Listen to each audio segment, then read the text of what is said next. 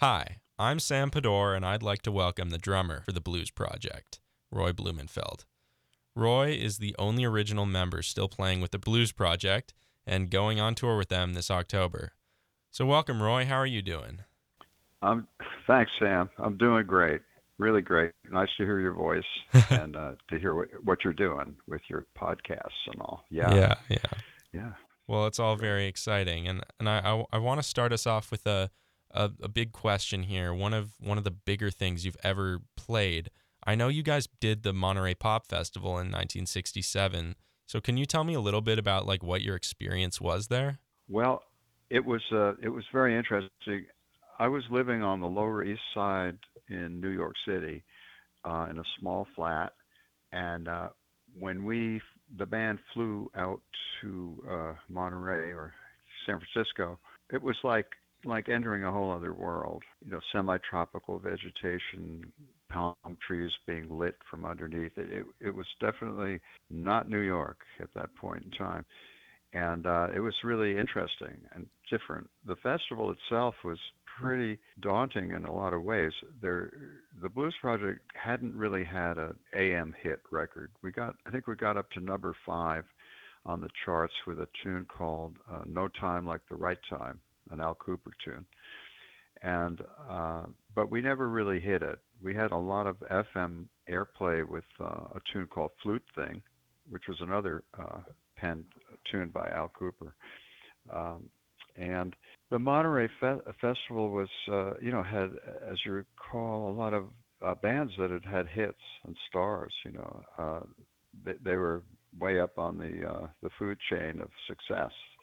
We were sort of in a downturn. Al Cooper he was actually the stage manager of that whole festival, but he didn't play with us at the festival. He did his own set at one point. But I think for me, the remarkable part of the festival was being backstage behind a scrim uh, and watching Al Jackson, probably the finest R&B drummer ever, play with the Bar-Kays and Duck Dunn, Steve Cropper, Booker T, and Otis Redding. So when Otis Redding came strutting out, it was just the whole place lit up. It was a night. I think the Jefferson Airplane had played, the fog was rolling in, and uh, things were getting cold and damp. Otis came out and he just lit the place on fire, so to speak. It was incredible. I became a believer and I wanted to move to Memphis right away and play with horn bands.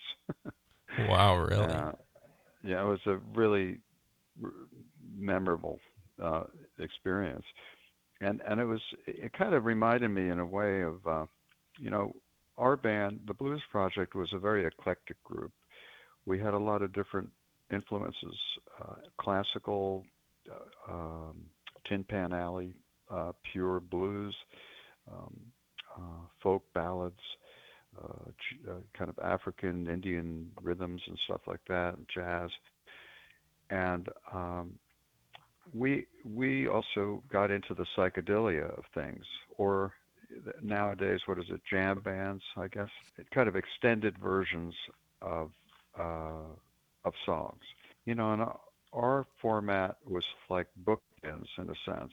You start with like a musical motif of the tune, people take solos, and then there could be a section in the song where things just really are become a complement, tangent part of the music. And then it all comes back home again, and you wrap it up with the motif, and the tune ends. For me, hearing the Otis Redding band at Monterey, and I started thinking about all these psychedelic bands doing that sort of thing. And it was like, if it was a horse race and all the players were in the stalls, the bell goes off, the gates open, and the psychedelic bands come whirling and twirling out at different times, sort of chaotic yet not, and finally getting across the finish line altogether. Tune is over. The Otis Redding band, on the other hand, bell goes off, gates open, and they all are in unison. They are lockstep, right, all together, completely, and all the way through. It was sort of a different, certainly a different style, you know. Um, so that for me, Monterey, I don't really have a lot of little stories about it while I was there. It was just bumping into a few celebrities here and there, and just being pretty wide-eyed. I was young, and you know, pretty wide-eyed about the whole thing. Yeah, I I'd mean, been around. yeah, Yeah. it's an infamously, like, I guess, a really really successful and cultural moment in our music history, and I guess in all around American history. I guess you mentioned that you really liked the horn sound, and I know that was something that led to the breakup of the Blues Project, right? That half of your band wanted to play with horns, and I think that turned into Blood, Sweat, and Tears, and the other half wanted to leave it as is. Well, I don't know that it was like halves or not quite like that, but it was more that I think Al Cooper, who had a lot of music to write and a lot of horn parts to write and do, uh, he suggested putting horns in the band, and Danny Kalb was more of a blues purist, uh, not necessarily a electronic guitarist like say Joe Satriani or Jeff Beck, for example. No, he was pretty straight out of the box, out of the amp. Um, and he didn't really want to do that. He didn't want to do it, and he was the founding member and the leader. So we didn't do that. But um, Al, of course, when the band finally broke up, Al started "Child is the Father to Man," his band, and he brought in Steve Katz with him, and then of course the horn sections and Bobby Colomby and Jim Fielder on bass. But um, so then it sort of turned into Blood, Sweat, and Tears, and Al went his way because he still had more music and productions to do, and he wanted to sing. And I think Blood, Sweat, and Tears wanted to get like a lead singer, and they did. They got a guy named David Clayton Thomas, right? Uh, so it wasn't so much, I think, that having horns or not having horns broke up the Blues Project. I think it was more, I think the music got a little stale after a while. We were having successful shows. We had a formula that worked in terms of going through the set.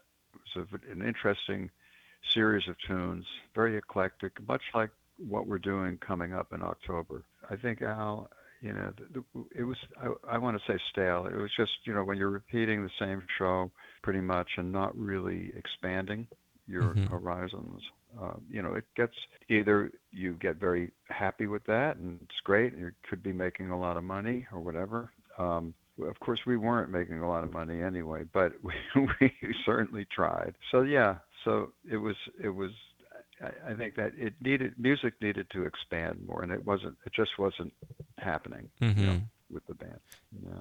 Yeah, I mean, I know you said your music or whatever got like really bland kind of, but I noticed something that was really interesting that happened with the Blues Project that doesn't exactly happen with a lot of like blues bands or rock and roll bands, and that's that you guys had a flute. And I know that's not at all standard for those kind of bands. So how did that originate? How did the flute get into being a part of your band? The way the whole band sort of formulated in fairly quickly here is that Danny Kalb and I grew up in the same town, Mount Vernon, New York. Our parents were friends, and I was good friends with his brother Jonathan, who's a great, great songwriter and blues player to this day. He's out working. Um, Jonathan Kalb and Danny and I had studied some guitar with Dave Van Ronk, who was kind of the mayor of McDougal Street. He'd hold court at a place called the Kettle of Fish, which was a bar, right? Hmm. And I think a lot of folks went there, like, Phil Oakes, Bob Dylan, Eric Anderson, um, many people. The folks from the Love and Spoonful. I think I met Zolly there one night. I think what happened was Danny. I ran into Danny. I played a New Year's Eve party at his house, and his uh, cousin Peter Cogan is a world class percussionist, a serious percussionist. Plays at the Cleveland Symphony Orchestra, and many others. And he had a set of drums at Danny's house at their New Year's Eve party, and I was listening to the Best of Muddy Waters a lot. I kind of wore out that record, and Danny was also listening to that. And we played a tune called "Can't Be Satisfied," and I there's a set of brushes there, and it just fit just really nice. The feel, what we were doing. So I don't. It must have been 4 months later. It was cold one morning, and I ran into Danny on Second Avenue in New York City, and he said, "Hey, we just got together," and he said, "Look, I'm playing a gig at a place called El Toro. It's a club in on Long Island. Why don't you bring your drums?" So I brought a set of drums up there, and we played guitar and drums on quite a few songs. And the next week we talked about. He said, "Do you know any bass players?" And it turns out my roommate at the time knew a bass player, and it so happens that that bass player, Andy Kohlberg, also played flute. So we commandeered Andy, to come up to El Toro again. This was a good night. So we had a trio going, right? And in that set, Andy played Out Where what is it tune? It was a folk tune, or Three Jolly Rogues of Lind, or something, on flute. And it just added a nice thing. We did some other jazz pieces. That whole band, Danny knew Artie Traum, who became a member of the Dandy Calb Quartet. That's before we became, the Blues Project. So Andy, when it did become the Blues Project, and Al had written a tune called Flute Thing, Andy employed the flute in that sense. And what Andy did with that tune was he had some kind of microphone set up, installed in his mouthpiece on his flute, and he then started to experiment with Echoplex machines, which are these little tape machines that basically, when two of them are together, they form this constant loop of expanded sound. Like today, looping, of course, is done Hmm. digitally, and it's all set up that way. But he did that, and since Andy's background was classical music, and also polkas. He was from Buffalo, New York, so played a lot of polkas, on bass, two beat, and he he expanded flute thing in a great way. I mean, he made it like little motifs and sections of classical music. As a matter of fact, on YouTube, if you go to at Flute Thing, Blues Project, Monterey, Pop, there's a full performance of Andy and me and Danny and Steve. I forgot. I think it was John McDuffie on keyboards. But that really tells the story. There were other flute players out at that time that were very experimental, like Jeremy Steig, for one, or it was the guy in Jethro Tull, right? Ian Anderson. That, yeah, that's right.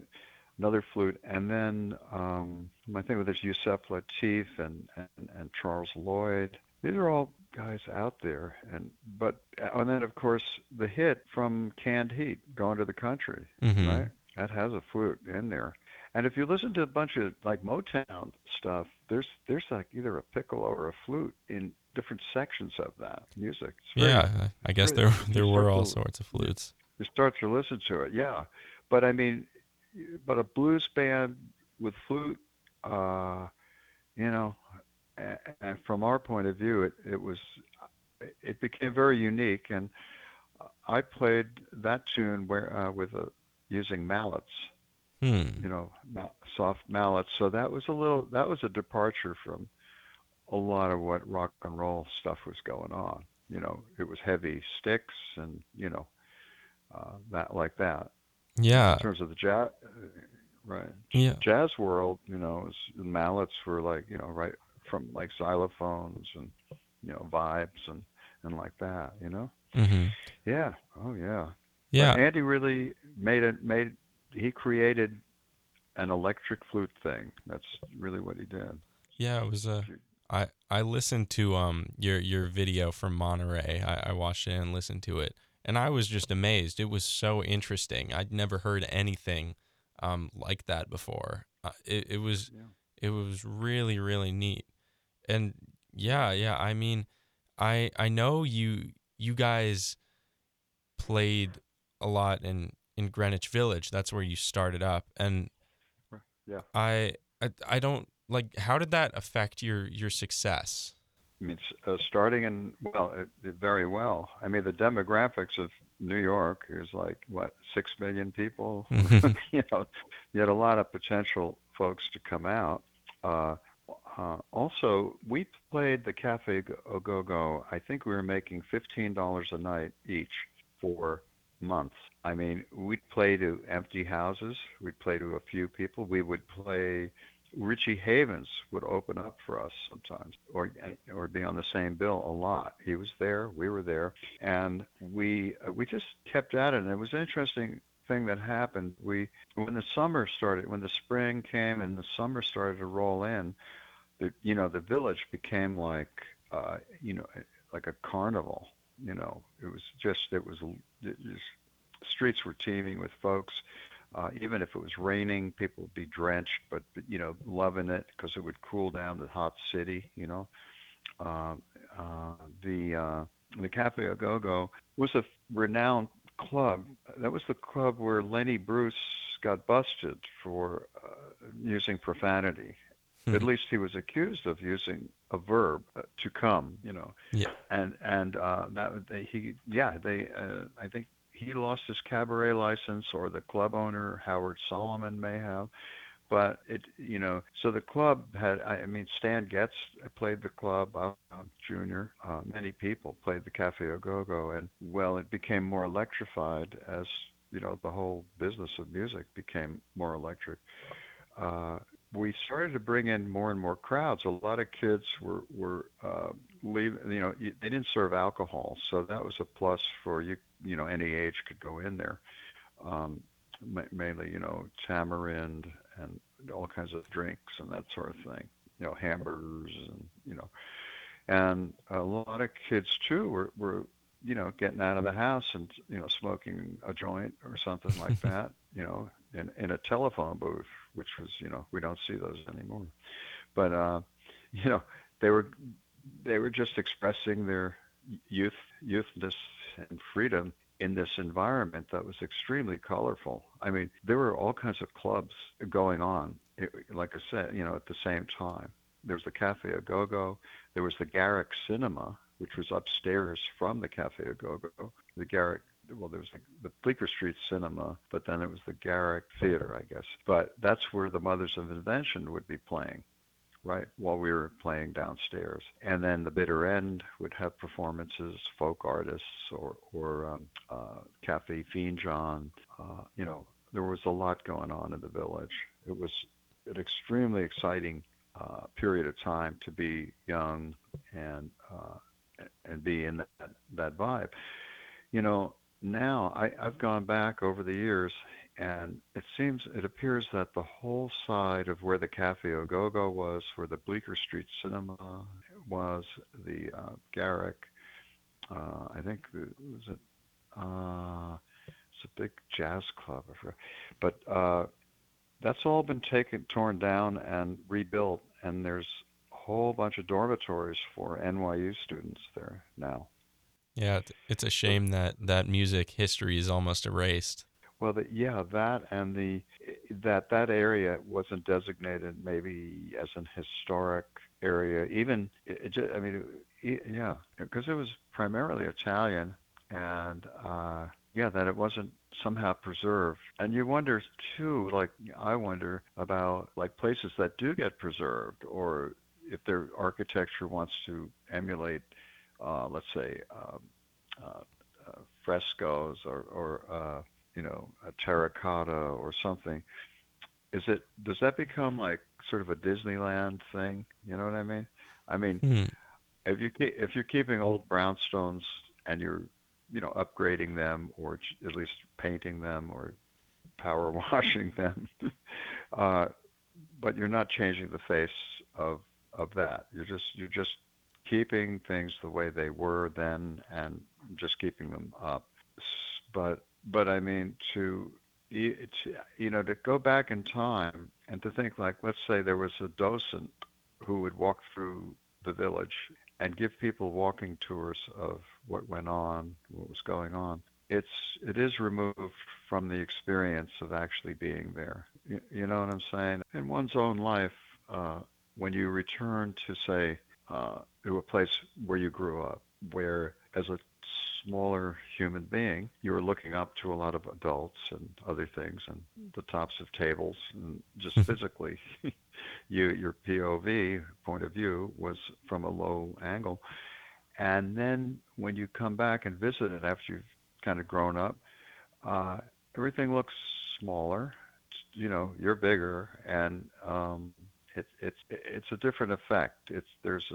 You remember things, but it was a special memory when you were living in it. That memory. Yeah, yeah. I mean, I know Greenwich Village was such a musical place, like from all the blues groups, and I know Oh even yeah. before then it was a lot of folk musicians. Like you had Bob Dylan, Dave Van Ronk, and then decades before like Woody Guthrie. Did Oh any yeah. of that like folk stuff like rub off on your band at all? Well, we it was interesting.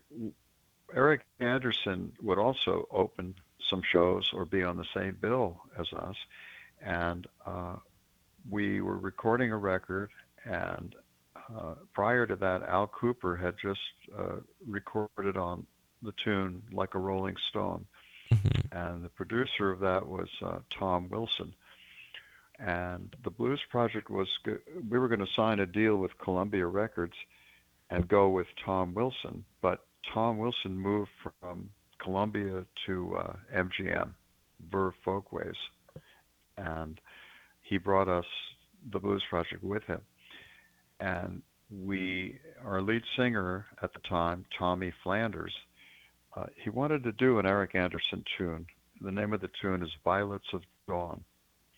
And we went into a session, and Tom Wilson, who knew, Al Cooper, suggested Al play on that tune and that record. And he did. He played keyboards, and we recorded the Eric Anderson song. We did a folk rock version of it, right? Hmm. And after that session, interestingly enough, Al Cooper went back to a friend of Danny's, and they had a upright piano there. And he sat down and he played through all these different styles of music he'd been involved with.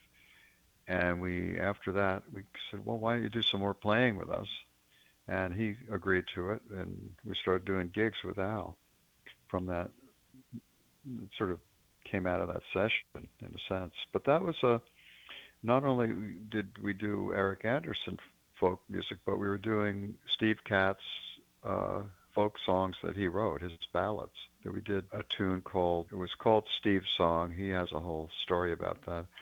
But that was definitely, in a sense, a folk ballad. And we were performing like a Donovan song called "Catch the Wind," Yeah, yeah. um, you know, and so yeah, there was plenty of folk that was in the mix. That's why, the band was so eclectic, really musically. We weren't like strictly Chicago blues. I mean, if you listen to the Butterfield band, those guys were Chicago right down the line, you know. Hmm. And the players that were fabulous, of course. Sam Lay on drums and Mark Knapfel on keyboards, Mike Bloomfield, Of course, yes. the whole crew. They were great, you know. And it was great to hear a very focused style, that they brought to New York when they played. Yeah. Yeah, well, did you move to California because of the musical aspects of it, like because of I don't know if it was Monterey or just yeah, other music there? Andy Kohlberg and I were good friends. We're the rhythm section of the Blues Project. We loaded all the equipment we had and all our stuff, whatever stuff we had, and we put it in a big U-Haul, you know, 20-footer, right? Mhm. I think towed a car behind us, and we all headed west. We went to we went to Northern California, and I think we went there because we had a good experience with the Monterey Pop Festival and just the vibe, playing, the Avalon Ballroom and the Fillmore and other Carousel Ballroom for, Chet Helms and for, Bill Graham. The so what we did, we Andy was married at the time, and he rented a house, a 13-room house on one of the shoulders of Mount Tamalpais, and it was on 5 acres, and it was it was like $400 a month, and he rented it, and then we descended on it. So 8 of us ended up moving in, sort of Wow. like a commune, almost a commune. Yeah. And from at that point, we pulled together a band of California players, and we got Danny Kalb to fly out. He was having a lot of issues about mental and otherwise. So he finally did come out, but we didn't end up recording with him. We fulfilled a contractual obligation to MGM, which was a record that came out called Planned Obsolescence. And from that, we parlayed into a deal with A&M Records, and we recorded the first C Train album. Oh yeah. So Andy and I started C Train, and Andy pretty well took the reins on that because I left after one record that we played. I moved to Colorado and became a lumberjack. I learned how to stir my coffee with my thumb. I was real tough. Yeah, yeah, I didn't use it. I didn't have. being a lumberjack and being a musician are definitely different lifestyles. Yeah, I had my Ludwig set, my original set. I put that in a garage, and I just didn't play for about 6 months, and finally I just started playing again and hooked up with some psychedelic musicians from Boulder, Colorado, and we had a band called Greased Lizard, Oh wow. and that that was a band that we actually toured. Well, there was another band called the Thorn Lake Band, and this band went to Salt Lake City, and we played a place called the Castle, and we opened up for a California band called the Sons of Champlin, and it was. I remember sitting at the bar after we played our show and watching the moon landing on television, Oh wow. Yeah, and that's something. that was really memorable. That whole it was in Cottonwood Canyon outside of the town, the city limits of Salt Lake, and there had been like somebody during that show had set off a smoke bomb or some sort of thing, and everything we had to evacuate the building. Nobody knew what was really going on. It's a wild night, really wild. But that was a band out of Colorado that we, drive across the Continental Divide and find ourselves in Salt Lake Oh wow. City. Yeah, Wow. yeah. Well, yeah, that sounds like quite something. And you know what, Roy? So does the rest of your musical career. You've told me so much interesting stuff that I never would have known about the Blues Project. So yeah, thank you so much for joining me and telling me all Oh, this cool music you've lived. well, Sam, thank you, man. That's great that you're doing this podcast, and I hope, yeah, that you have keep going. Great, Sam. Thanks very much. Yeah, thank Really you. appreciate it. Day well. I hope you enjoyed that interview with Roy Blumenfeld, the first one back from a big summer off. And there are many more great interviews to come. And if you did enjoy that interview, make sure to keep listening to my back pages for many more great interviews just like this one.